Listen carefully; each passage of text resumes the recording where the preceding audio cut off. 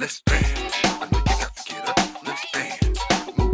Get down. Let's dance. I know you got to get up. Let's dance. Move. Get down. Let's dance. I know you got to get up. Let's dance. Move.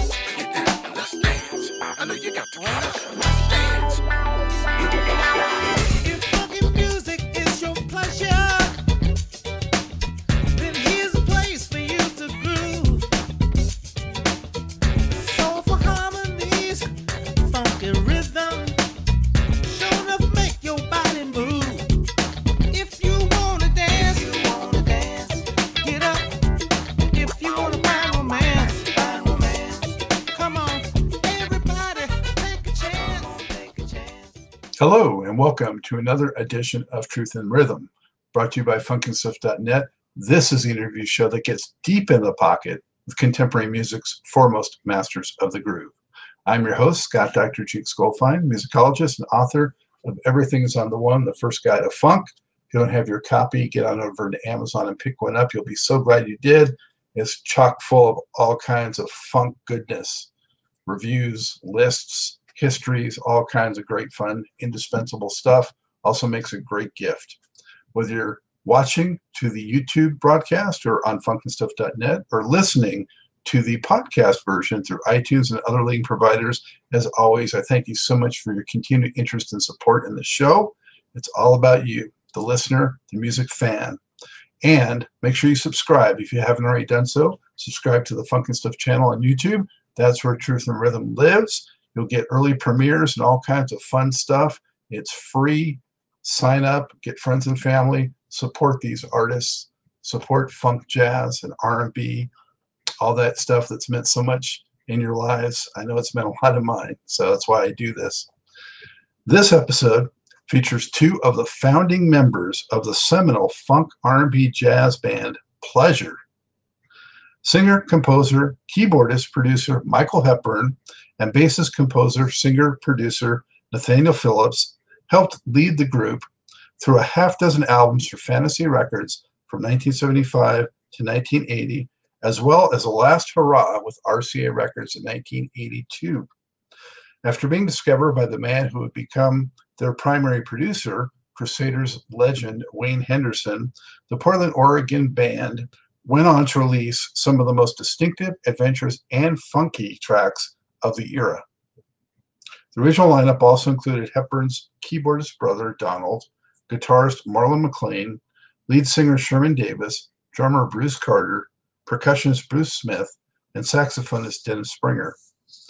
Influenced by greats like the Crusaders, Headhunters, Band of Gypsies, Earth, Wind & Fire, James Brown, Sly Stone, Grand Central Station, Mother's Finest, Kool and the Gang, Tower of Power, and Return to Forever, among others, Pleasure produced nuanced music that at once sounded accessible, yet faithful to its own muse.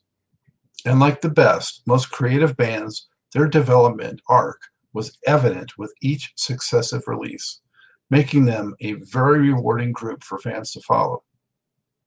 Although hits were hard to come by for Pleasure, each record was chock full of rhythmic and soulful delights. 5 of the records did manage to crack the top 35, though, on the R&B chart.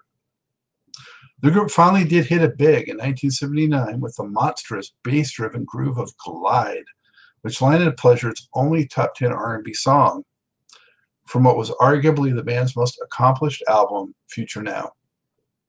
Other top tracks from Pleasure's catalog include Dust Yourself Off, Bouncy Lady, a sweet funky cover of Midnight at the Oasis, Let's Dance, Pleasure for Your Pleasure, theme from Moonchild, Joyous, Can't Turn You Loose, Sassafras Girl, Dance to the Music, Salim, Get to the Feeling, Thanks for Everything, Foxy Lady, Celebrate the Good Things, Future Now, Universal, Space is a Place, The Real Thing, Nothing to It, Law of the Raw, Take a Chance, Spread That Feeling All Around, and Now You Choose Me.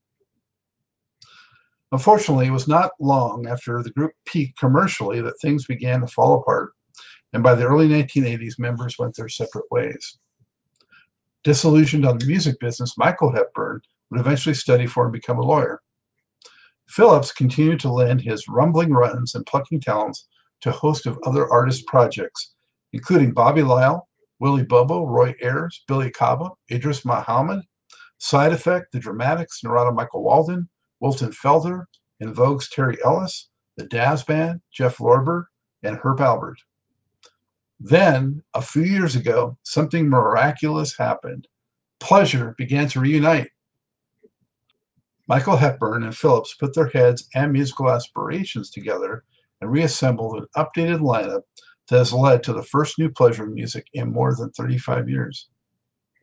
Among those also along for the ride, original members Smith and Springer, as well as latter years member Douglas Lewis on guitar. The result is a just released 8-song collection appropriately titled Now is the Time. Amazingly, the album successfully picks up right where Pleasure left off in 1980, which is an enormous compliment and accomplishment. The album checks all of the boxes any fan could hope for, as it's a full serving of deep funk with strong soul, jazz, and rock flavorings blended in, all carried by impeccable musicianship, arrangements, and production. It's quite simply one of the most successful and authentic comeback works from any band of that period. In the most in-depth and comprehensive interview Pleasure has ever been associated with, Hepburn and Phillips reveal the group's entire history, with the ups, downs, and in-betweens. That includes their formative years, being discovered, writing songs and laying down tracks, touring, evolving as a creative force, music business challenges, why they are back at it after so many years, and all about the latest record. So buckle up, Truth and Rhythm, as the Pleasure Principle is about to be in full effect. I am pleased to welcome to the Truth and Rhythm Command Center a pair of core members from one of the most progressive and dynamic funk R&B jazz bands of the 1970s. With me today is bassist, singer, composer Nathaniel Phillips and keyboardist, singer, composer, producer Michael Hepburn of the aptly named group Pleasure. And I have to say, the phrase "the pleasure is all mine" has never meant more. Thank you guys for being here. You're very welcome. It's great to be here. Thank you for inviting Very welcome. us. I second that very much. My great pleasure to be here too, Scott. So hopefully you figured it out by now, but Nate is the one with the instruments there, and Michael is the one with the nice interior background.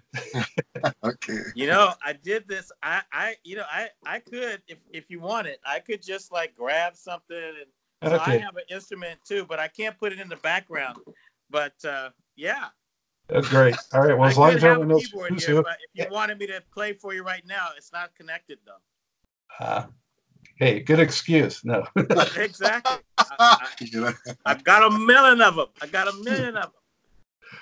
Guys, it's so great to have you on the show. I've been a fan since the 70s. We talked off air about that. And viewers are just going to flip to have you on. Been wanting to tell the Pleasure story for a long time.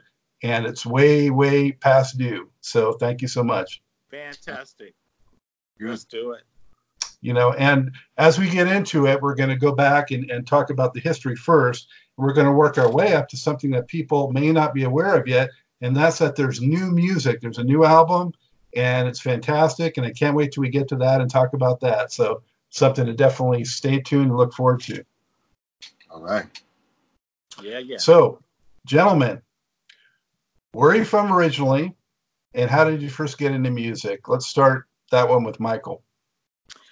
I learned piano, started learning piano at 6. We both, and the whole band, we grew up in Portland, Oregon. And I started playing in church when I was, I think, as young as 9 years old. I am a Kojic, used to be pronounced Kojic. Church is my church of origin. Church of God in Christ, which is what it stands for. And from that, I learned how to play very, very progressive rhythmic gospel. Kojic Kojic is the church out of which the original of the hit "Oh Happy Day" came from. And that music has always been, and still is today, one of the most progressive sources of African-American oriented, jazz influenced, blues influenced, stride piano influenced, electronic influenced music in the world today. But that's how I came up. And then I was bused from my community, which was the African American community of Albina, in the 7th grade. And I met, through being bused, a student named Dan Brewster. He was also a 7th grader. And Dan Brewster was an extraordinary musician. He became a very core member of Pleasure. He is a guitarist, and he and his older brother had a group that played blues. And he went to a different grade school than me, but I met him through a good friend of mine who was also bused and went to Dan's school. And we started hanging out and playing together, having a great time. And he started turning me on to groups like Traffic, Stevie Winwood, and a bunch of other types of things, John Mayall. The blues resurgence was just happening, Paul Butterfield. And that really extended my gospel and funk and, Motown types of roots. And I began to get very, very interested in broadening my horizons. My older brother, Donald Hepburn, Don, had a group that he started, I believe, about his junior year in high school or so at Jefferson High School in Portland, called the Soul Masters. And the hallmark of the Soul Masters was that we would have all of the very best musicians in Portland, like bar none. So every group, I'm going to name some names so that people in Portland would go, oh my God. Total Eclipse, Brown Sugar, Ronnie Steen, Gary Hobbs, who went on to play with Stan Kenton. He was the drummer in Stan Kenton's band for years. All of those people at one point would play gigs with us as the Soul Masters. And I learned how to come up with horn arrangements on the fly. Like, I would actually sing horn parts to the different horn players that would sit in. Many of the horn players, once we began to get a little bit older, were students at the Mount Hood Community College Jazz Band program. It was a nationally recognized program, so well recognized that Donnie Osborne, whose father owned Slingerland Drum Company and who was the protege of Buddy Rich, actually played drums at the Mount Hood Community College Jazz Band. That band would compete with, say, North Texas State. That's the level of competition that Mount Hood was on at the time. My brother played piano in that band for a year. I played, and I also taught a jazz improvisation course when I was there. And the year that I was there, I think I'm going to say 1972 or 3, we won I won individually the National Association of Jazz Educators Award. But I wouldn't have known how even to transcribe big band music if it wasn't for Dan Brewster, because Dan not only played blues guitar, he also played trombone. Mm-hmm. And he was a great trombone player. To hang out with him, I became the drum major of the Cleveland High School marching band, because I could play drums, but I really didn't fashion myself toward drums because I was a keyboard player, a pianist principally. As the 70s opened up and the Fender Rhodes became an important groundbreaking instrument, then, of course, my parents got one for my older brother. And, of course, I could not stay off of it. I had to get on there and play it also. And I became a regular playing and contributing member of the Soul Masters. We heard the group that Nathaniel Marlon McLean and Bruce Carter had, the franchise. I think you guys were first known as the Funky Franchise. The Funky Franchise. Changed the name to Franchise, but we heard them and we just thought it was all over. We just thought, oh my God, we have got to talk them into playing with us too. And they were happy to do it. So we'd all play together. And just the chemistry, and, you know, we were talking about this before, Scott. It was just the profound creativity that they had.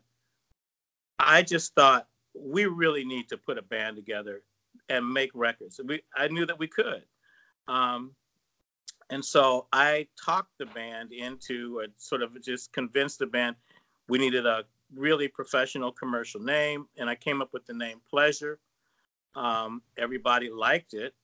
And we started off from there. That was 1972. Yes. And we played regularly at a little club in Albina called the Upstairs Lounge, but it really wasn't upstairs, so we used to call it the Downstairs Lounge. But we got to where we were their house band, and we played there for the next 2 years or so. And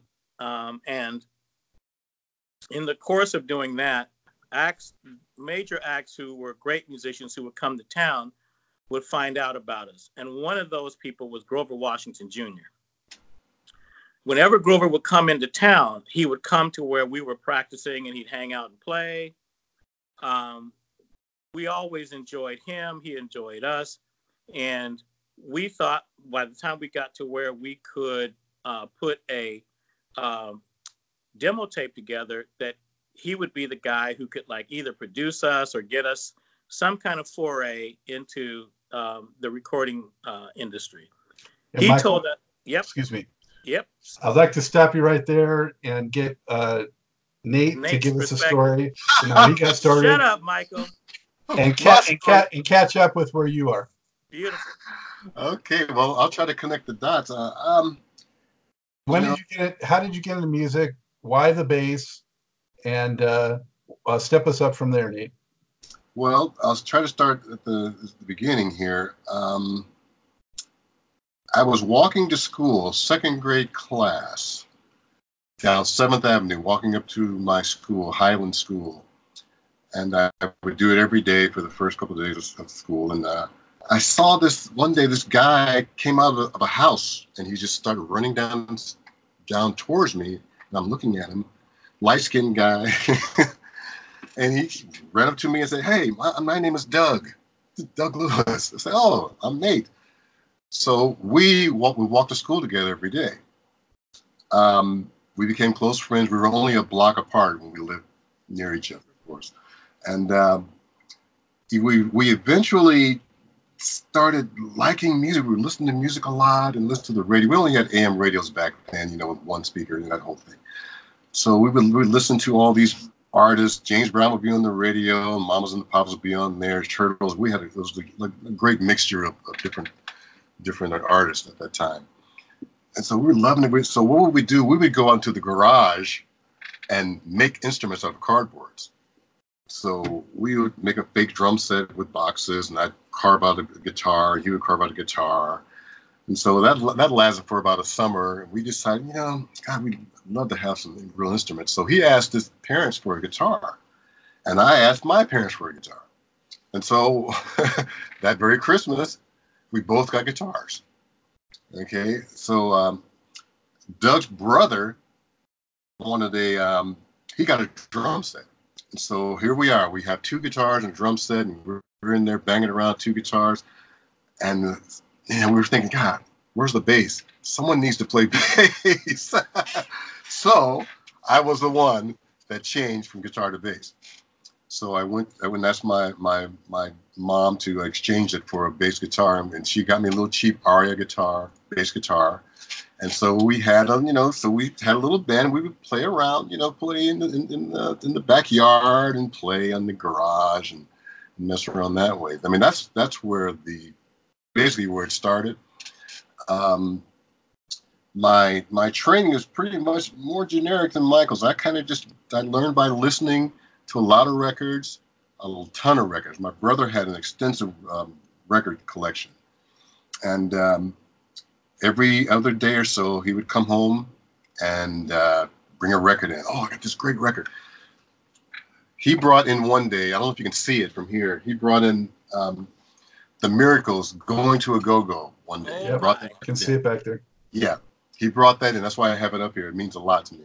He brought that record in. He took the wrapper off. He put it on, put the needle down on the thing, and it was over then. When I heard that, I knew what I wanted to do for the rest of my life. It was such a relief. It was such a inspiring, and it was kind of a way out too for me, because I needed to focus on something, because when I was growing, we didn't have a lot of money. We had to make ends meet any way we could. So the whole family, 6 of us, we would get up at 3 a.m. and go wait on the corner and wait for a bus to come pick us up to go pick beans and berries in the fields. So that's what we did. Every summer I did that to be able to afford to buy school clothes and that kind of thing. So, sitting out there every day, man, in that heat and that sun, doing that. But what I did have a little radio. I always had my little radio going, and I was making sure I had my music. And so as time went on, and then it was just an infection. It was just kind of like a thing where I just knew I just had to do this. And so eventually started the group, franchise, and that consisted of Bruce. Doug was in there too, and Marlon. And so that started that journey of us playing around and doing a few things here and there. And then so to connect the dot with Michael, that's the connection. Michael heard of us and said, "Hey, let's form a group." That's how we came together. Who are some of your first inspirations as a bass player? Oh my goodness. Well, let's start from the beginning. Ron Carter, first. He's always first. And, James Jameson, Jerry Jamont, all those guys, all the soul guys back in the day, the guys that played on Stax records, James Alexander, those guys, all those great players, man. And there is a lot of unsung heroes. I didn't know who they were, but I would love what they did. I love the guy from Curtis Mayfield's band. I think his name is Lucky Scott, I think. I believe that's his name. Amazing bass player. I loved everything he did. And listening to all different kinds of music on the radio. I mean, I felt very fond of folks like Paul McCartney, Peter Cetera, Chicago, wow. Rob Ellicott from Cold Blood. You're naming them all. Yeah, I mean, these guys. When I say I'm fond of them, this is what I would do. I would have their records, and I would put them on, and I would learn every note of the record. I would put it on and play along with it. Every day, that's all I did. Put on a record, play along with it, try to learn it. That was basically my training until I ran into Michael and these guys. These guys were the scholars, these guys were the musical genius. So after I got into their wing, they took me to a whole nother level. They introduced me to Miles and all these other guys, all this other great music. And I'm like blown away. Michael and Donald and Dan were really responsible for teaching me how to listen to music. There's certain ways you can listen to it. Sometimes you listen to it from a ethereal part of it, but then they taught me how to be meticulous and to listen to the actual parts, why the parts work together, what the bass player was doing, what the drummer was doing.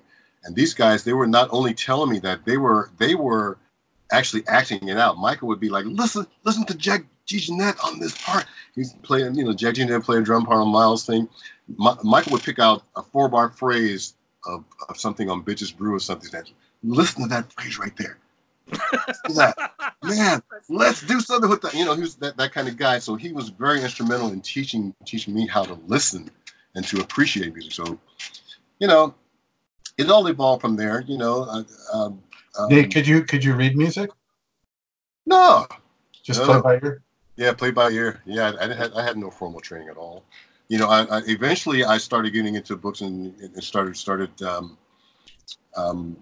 trying to read bass books and things like that, the male bass stuff and all that, the whole thing. Eventually I got a little grasp on it. People ask me now, do I read? I say yes. Michael, who were some of your first keyboard heroes? Oh, okay. I have to say, early on, I was more influenced with just hit records, like, you know, just like what Nate said. When a hit came out for me, it was really about figuring out what the harmonies are, what the parts are, how cool it was that this amalgam of instrumentation was working so incredibly together. I can't tell you how electrifying it was for me to hear Respect for the first several times. Absolutely. I can't tell you how spiritual, transcendental the experience was for me to hear Tighten Up the first time, when everything breaks and the horns do it was like so expressive and such a juxtaposition from how excited they were when they were grooving. And if you really listen to it, you can hear them rushing because they're playing they're like into it so hard. And so those are the kind of things that brought me into music. It wasn't like, oh, I'm a keyboard player. And I'm going to be real honest with you, Scott. Even today, to a fault, I'm not a keyboard player. I'm that guy who's more editorial in my playing and in my approach. I don't like to know a whole bunch of runs. I don't try to play a bunch of smart stuff. And people talk about that. They criticize me because I'm not some big riff guy. But what I am a interpreter of great music. That is where my heart is. That's where my consciousness remains. That is who I will be. And I will never be that guy who wants to pontificate about music. I'm not that guy. I'm the guy who wants the joy and the beauty. I listened to so many Burt Bacharach. I'll never forget when I first heard Dionne Warwick, Here I Am. Do you know that tune, Scott? I don't know it by title. Okay, you have got, please do me a big favor and sometime find Here I Am, Here I'll Stay, and listen to what Burt Bacharach and Hal David really brought. Because that's the tune that explored. That was such an incredible tune. And I had to learn it. It's like I had Maiden Voyage, I had to learn it.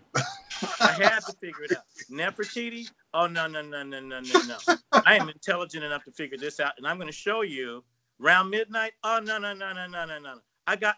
That's not really what they played. This is what they played, and this is how it works together. I mean, I'm analytical about the cool shit. That's what I do. That's who I am. And, it's funny. That's really what pleasure is about. And that's really the untold story of pleasure. And I'm really glad that we can talk about that, Scott. You've done me a great favor to be able to help me tell the real story of what pleasure. We would sit and listen and say, oh my God, this one passage of Dance to the Music, Sly Stone. Yes. Come on. We would just and then we would just analyze it and figure it out. And there was no criticisms and there was no browbeating. It was like, we're just gonna play this thing until it really fits. And we just kept doing that. And we would do it like Nate said, we elevated that. We started doing it with Miles stuff. We started doing it with Herbie stuff. We just kept doing that, and then we started adding our own originals. And we couldn't, we were so ill-equipped as young composers. We came up with crazy names like Homemade Rolls and Exercise 5. This is Exercise 7. We were like telling the audience stuff like that. And then we start, and people would go, it's going to sound like an exercise. And we go, beat up, and everybody go, oh my God, this is what they're practicing on? People realized we were taking my favorite song is Exercise 7. Exactly. There you go. You never know those Follow guys radio might be on a station. Can you pleasure play record coming Exercise up in 7? the future, bro. It's Exercise 7, and all the Portland people. I remember that. I remember that. Hey, and I remember a time when I don't know how we all wound up at I guess it was it Denny's Music Yes, it was. on 39th and Yes. we all wound up there one day, and we just kind of walked in, and we picked up instruments, and the store kind of let us do it. And I think we might have played the whole Yeah. first side of Chicago 2, the one with Yes. 24. I think we went through that whole side. We had Yes. all Better in soon. Better into. We went through all played Better in soon. we played the whole thing from beginning to the end, and Yeah. no one said the store just let us go, and it was pretty amazing. I mean, that's how we learn. We just learned by just picking the things that we loved and respected, and just tried to see if we could do it. Yep. And the same with music tech. I mean, when I heard the Echoplex on a Rhodes for the first time, that was it. That was like, got to get an Echoplex. Wah wah with Rhodes. Zawinul was such an important influence. I mean, to this day, I still feel like he really is not recognized for his contributions to jazz, because you got to go all the way back to, even before Mercy, Mercy, Mercy, but you got to go back to Mercy, Mercy, Mercy. You got to go back to Cannonball Adderley. And I think you have to go back to Dinah Washington. He played for Dinah Washington right after he got off the boat in the United States. He, it wasn't like he just was kind of like into, the African-American musical heritage and tradition. He lived it.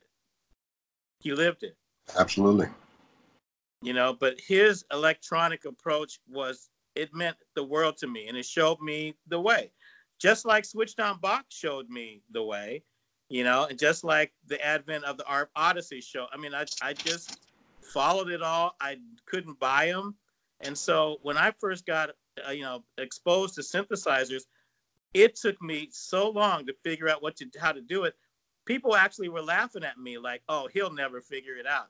Now, nobody has to say anything about whether I can figure it out or not. But it was tough going. And just because I happen to be really my first real extensive interview, the person for me to shout out to is Tim Gorman. Tim Gorman went on to play with The Who, the Stones, but he turned me on to so much related to synthesizers. And Tim did some extraordinary work on the Pleasure records. Yeah, Tim was amazing. I mean, incredible work on Living Without You, Real Thing, Law of the Raw. He would, Law of the Raw. What you hear sounds like a sequencer, but it was like back before you could sync it up to anything. But he brought these two little step sequencing little boxes, and that's what he used. And I mean, he just taught me so much about innovation. He turned me on to Yellow Magic Orchestra.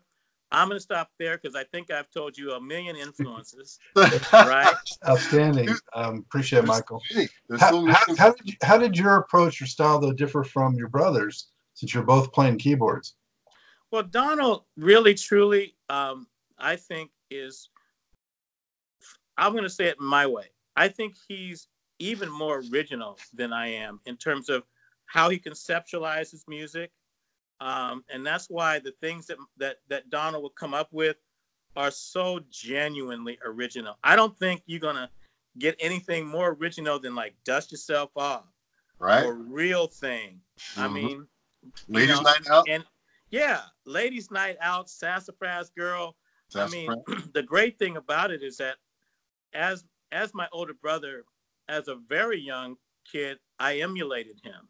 I mean, like, I actually wanted to be him. And what's the age difference? I'm sorry? What's the age difference? He's 3 years older. So, like, when he was a senior, I'm pretty sure I was a freshman in high school, but I was going to school across town. But when he first started playing with, like, a little ensemble, it was unbelievable to me. I was like, oh, that's what I want to do. That's what I got to do. And so, you know, I really was influenced by all of his ideas, the things he came up with. But he really, truly was, I'm just going to say, very uniquely and deeply originally innovative. You know, there's two others that for me are, I'm going to say, again, everybody, you know, this is just my opinion. Masterpieces. The first is Now You Choose Me. Now You Choose Me is a masterpiece. It's nothing short of a masterpiece of synthesizer work, groove. I mean, the groove structure, everything about it. And the other is Send 'Em My Love. I mean, if you just really take those tunes pound for pound, totally, you know, dissect them, disassemble them, and look at it, it's far greater than the sum of its parts, each one. But he's that original. And, you know, and I don't think you can look at those tunes and go, oh, that tune's influenced by this guy, or that tune's influenced. It's not. He didn't reflect influences of other artists or other composers at all. I mean, I wrote a song for him that made it on the Accept No Substitutes album called Theme for the Moonchild, because I was trying to express how deep I think his creativity goes, because I think he's just a very, very deeply creative musician. Absolutely. I will attest to that. Brilliant guy and a good-hearted guy. Yes. Probably the heart of the group, you know. Probably the heart of the group. Yes. Very much so. So, guys, let's go back now to when Grover had seen you guys, and you thought that might be the ticket, but it didn't quite turn out that way. So, which one of you wants to run with a little bit from there? I'll just take it Go ahead. one step further, and then when I pass the baton to Nate, you'll know why. Michael, take us through getting discovered and getting a record deal, and there then you go. Okay, that's it. So I offered the demo tape to Grover, and Grover said, I can't do anything with it. I'd love to. It'd be great. But I hear that Wayne Henderson of the Crusaders is going to get a production deal and going to be producing young artists. And so you really need to get your demo tape to him. When the Crusaders came to town and played at the Paramount Theater, I approached Wayne and said, you got to hear my band. You got to hear this demo tape. Honestly, we're good enough to make records. And I've heard that you're going to be producing artists. And he was like totally interested from the beginning. Got him the demo. He came and listened to us play. Now, was that at Days Music? That might have been no. It was was it Denny's Music upstairs? I don't know if it was at Denny's or if it was Days, but they had a little studio place upstairs in this little kind of loft, and we played for him. And it was late. It was like early in the morning because they had played their concert, and he said, "Okay, this is fantastic. If you can get to LA, I can get you." I can get you showcased. And I talked with several of the band members' parents, because if I remember it correctly, Nate, Marlon, Bruce Carter, they were so young, we had to get their parents' permission. I don't think I had to worry about talking to Marlon's parents, but I talked to them to say, we would like to move to LA in the summer of 1974 so that we can try to get a record deal. And they gave us permission. So they were really in charge and entrusted to us to go to LA.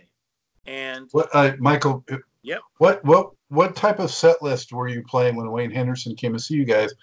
How much of it was covers, and what kind of covers versus originals? So almost all of it was covers, but because I think that we did like Love the Life You Live. Right. I mean, I honestly think what we did were covers, but we had originals. We might have put originals, but I don't think we did. But as as history shows, Dust Yourself Off was, all originals except for like Midnight at the Oasis. But we got their permission of their parents to go to LA. We stayed in a 2-bedroom apartment with friends of our then manager. He was I'm going to say elementary school teacher. I could be wrong, but I think Jimmy Robinson was an elementary school teacher. Yeah, I think so. At the time. But he would get us, he would promote these gigs. He would rent a ballroom in a hotel, and we would like play, and we'd have like gigs there. People could dance and whatnot. And so he had a connection to a relative, and we went to LA. We stayed in a 2-bedroom apartment in Inglewood, all of us, with the 2 people who actually rented the apartment. And we played the Whiskey A Go-Go on weekends. And after hours on weekends, we played a place called Mavericks Flats in the Crenshaw district. And that was a place where you could hear everybody. Chaka Khan, Commodores, the Lockers. I don't know if that name means anything to you. The dance, the Lockers, they were there, and they were the group. They were the troupe that would like keep people on the dance floor all night long. Yep, Rerun, all those guys. Yep, all of them. But that was like that was how we got exposed. And Fantasy expressed interest, and Wayne told us that. And here's where there's a little controversy. There may be a few bits of that as we go, but Fantasy and Wayne worked out a deal where Fantasy signed Wayne as the producer, and Wayne offered a deal to us to sign to him as an act. Yeah, you guys were young. Mm-hmm. I didn't approve. I didn't want to do that. I thought we should be signed directly to the label. And so I said, well, I'm not going along. And everybody else was very sure we may not get this opportunity, and we want to make records now. And Wayne was a fabulous producer, a great human being. And I think also for us, and I'm just speaking for me, I'm projecting this onto everybody. I think he was a father figure, because most of us either lost our fathers when we were young or didn't have father figures growing up in our homes. But I think he was truly a father figure. I don't think it was any coincidence that he called himself Big Daddy. Big Daddy. I don't think there's any coincidence to any of this, but again, this is just my perception based on how I lived it. And I came back to Portland, and in 1975, my brother Sherman came to me and said, "You got to come back. The direction is good, but it's not great. And you've got to come back." And so I had missed music. I had missed what the band was doing. The band had made a record. The record was incredible. And I just thought, okay, I'm doing it. I'm going back. And so I came back to the band in 1975. That's right. Right. So you only missed the first record, right? I missed the first record. And that was for the band. That was the beginning of a lot of it was an eye-opening situation for us, because that was the beginning of having to make tough decisions. Michael leaving, that was tough for us to take, but we knew we kind of had to do it anyway. We kind of had to move forward. But then the other thing was that in the studio process, we had to deal with certain things. Just to be honest with you, Wayne wasn't a big fan of Donald's playing. Donald's a great player, he's a great composer, but Wayne was hearing a certain thing. Wayne was used to Joe, people like Joe. You got Joe Sample, you don't need nobody. He would just walk in and play anything, and so that was difficult, because I felt I saw the heartbreak in Donald, and Donald being a principal writer and one of the main guys in the group. That's another tough decision we had to make. Okay, what do we do? Wayne, we're signed to Wayne. Wayne wants to bring in Joe. Okay, so Joe Sample comes in on the first record. You'll see it on there. He's there, and he's Yeah, playing. right here. Yep. He's playing keys, and he's playing synthesizer and all that stuff. It was a tough decision, but we were kids. We just rolled along with it until better times came around, And Wayne was really sweet about it. He wasn't mean at all to Donald at all, to any of it. He was a sweetheart.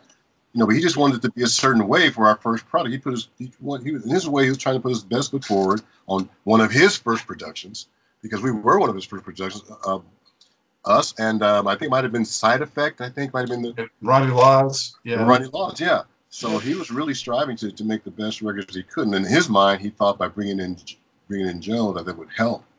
And, it is what it is. So if I could, Scott, I know this is your interview, and I'm not going to take it from you, but let me just, because this is a really great, great information now about the band that I think you're going to appreciate it. The fans are going to appreciate it. So when I came back loaded for bear, and what we brought when I came back was so hot that Wayne took me with Nate, with everybody, and we went down to LA, and that's when we did the first Side Effect, Always There, recorded that. We recorded Ronnie Law's Fever, right.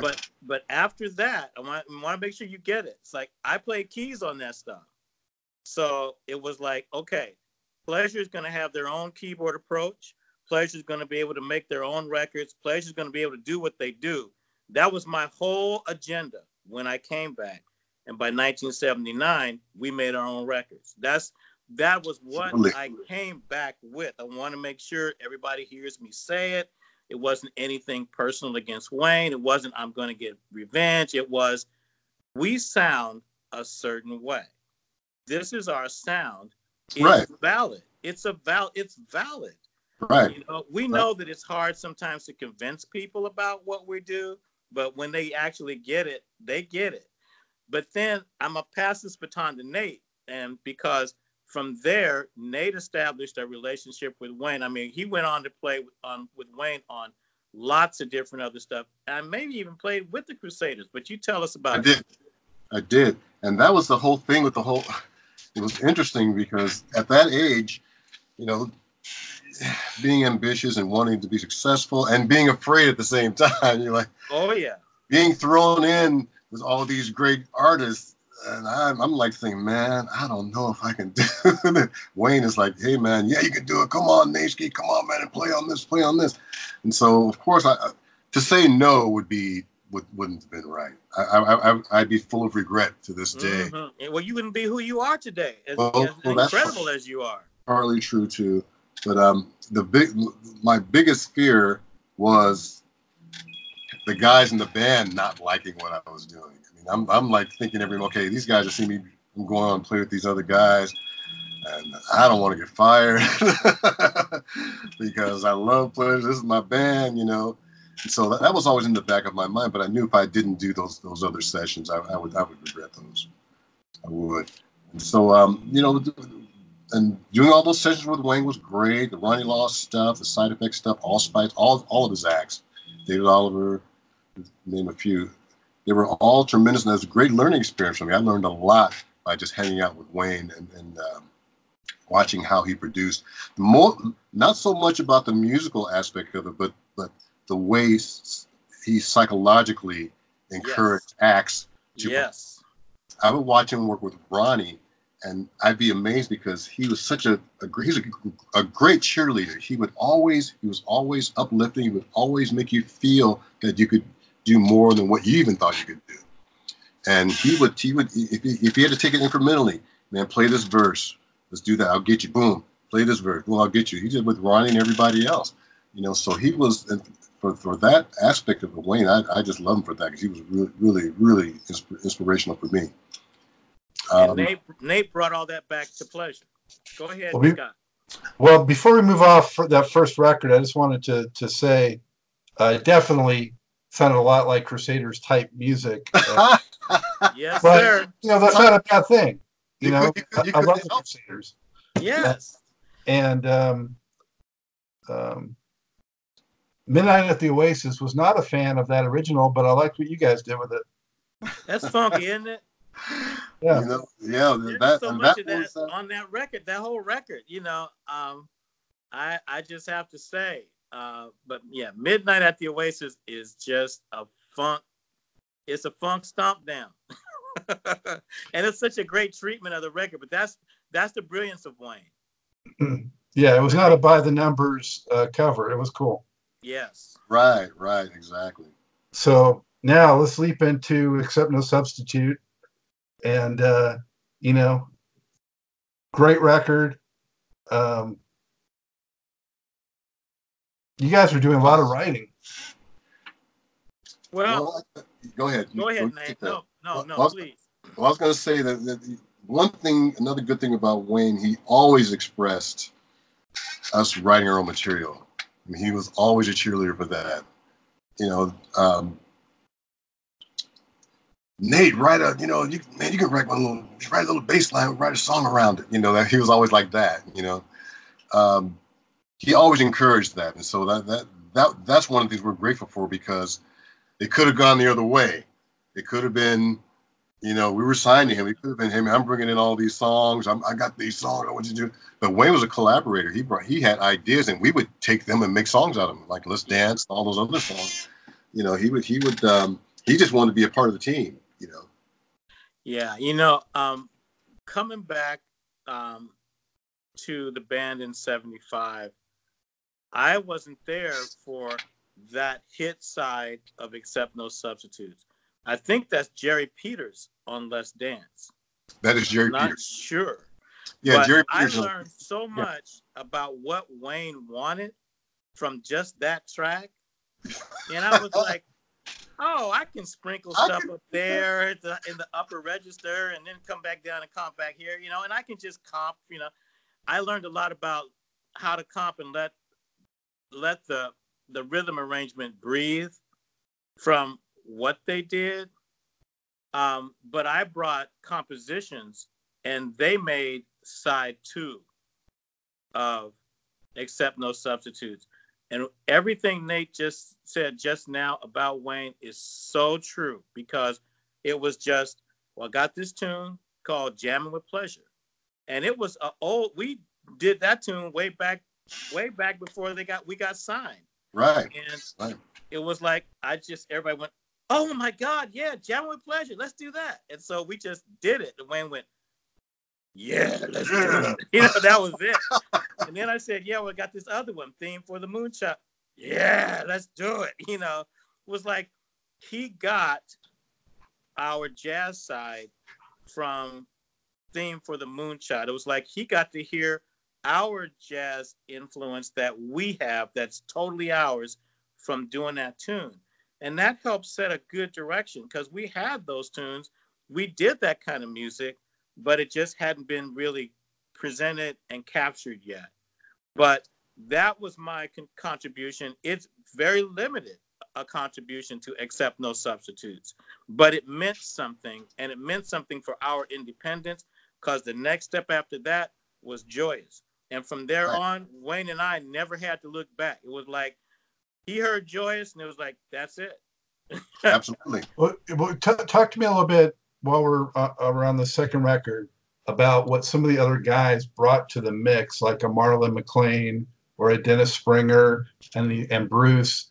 Tell me about those guys a little bit, or tell the viewers about them and what they brought. My take on that is their mark had already been made from Jump Street. So the handle Marlon the Magician, that came from Donald. That came from me and Donald talking about Marlon's playing. Okay.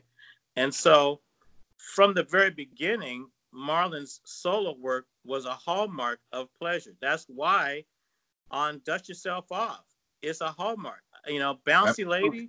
And, you know, Dennis Springer, he was always a hallmark of Pleasure. That solo on Bouncy Lady, that's a crazy solo. And at the end where he goes into the Fat Albert, you know, the jam that introduces Dennis's solo on Bouncy Lady, I got to tell you, for me, that's another. That's another Donald Hepburn special. That There you tune. go. And you can actually hear that just the vocal hook with the drums. Bruce Carter's his drum pattern on Bouncy Lady, it's so solid, but it's so tricky. I mean, you just have to listen to it and hear what he's actually doing to understand how hooky the tune is. But you know, you can hear even to this day rap records where they're going bouncy bouncy lady. I mean, you know, Well, yeah. it's still out there because of how innovative it was. But Marlon's solo on it, Dennis's solo on it, Marlon's solo on Midnight at the Oasis, that's just a hallmark. Marlon's solo on Joyous, it's just a hallmark. Hallmark, absolutely. You know, and so you know, their mark and their I'll just say it this way, their signature, their autograph on what is the Pleasure Sound, it's been there from day one. Day one. But Absolutely. it was designed from day one. It wasn't like, oh, you know, they were like, oh, let me do this. It was like, we designed it. It was designed. And so the thing is when Nate was doing all these sessions and he would come back and he was so, I would just say, head over heels above everybody, head and shoulders from his experience. The more he did, the more he could state his own case in terms of what he brought to the band. And you can't argue against Tune In. I don't know if you remember the song Tune In. That's Which that's I on. don't know if you remember the song Your Love Means Life. Yeah, that's Get to the Feeling. Yeah, see, to me, you know, I just marveled in all the great songwriting and the first couple of records, because I didn't really write anything on the first two except for the collaboration on Let's Dance. I don't think I was even comfortable with my writing at that time, but it got to a point later on in the career of the band. I found that there was just so much more that I needed to say within the group besides just playing bass. I love it. It's got to be a little bit more than this. So. We're all the better for it, and yeah, man. Hey, to infinity and beyond now, because like Called I said, growth, artistic growth. He introduced Tune In. When you introduced Tune In, again, that was a new vortex for the band. It was a whole, you know, just people should just listen to it. Don't worry about the lyrics. Don't worry about, you know, us singing kind of like a glee club in nice harmonies and stuff. Listen to the music and listen to how progressive it is. Well, the thing is, what was interesting for me, though, Michael, what I found fascinating about that song and just that whole era was that I was just happy that you guys said yes to a song that I had written. That's where I was about it. I was like, man, I'm so glad, man, because during that period of time, I was still, you know, running around playing other people. You know, I was doing that stuff because I still had that in the back of my mind. So, man, I hope you guys aren't mad at me. But I brought, you know, so I was just thrilled to eventually get a song. You sound like a people pleaser, Nate. Well, I'm gonna tell you. Yeah, I tell you this. It's you know, this is how I experienced it with each new development, and I think it's fair to say, Scott, as a person walks through life, they look for meaning in the developments of the things that happen. And there were people who progressed by leaps and bounds and light years. There were people who became very captivated with what the band had accomplished and wanted to try to make that into a formula. And formula is a nice security space. It's got structure, it's got walls, it's got, you know, but, you know, as Nate developed, he became so just progressive and innovative, and it's because of all the people that we all listen to. He took, I'm going to say it this way, he took the teaching seriously, or else the teaching took to him. with more true. seriousness. That's true. And That's so true. the two of us sit here today as peers because of the way he took it and what he's doing with it now. He's showing me things now. And so, you know, my take on it is just, it's not about not liking any person or anything being personal, but it is about meaning. It is about significance. And it is about having that done without rivalries or, you know, any kind of undue desires to make someone justify how creative they are. We don't need it.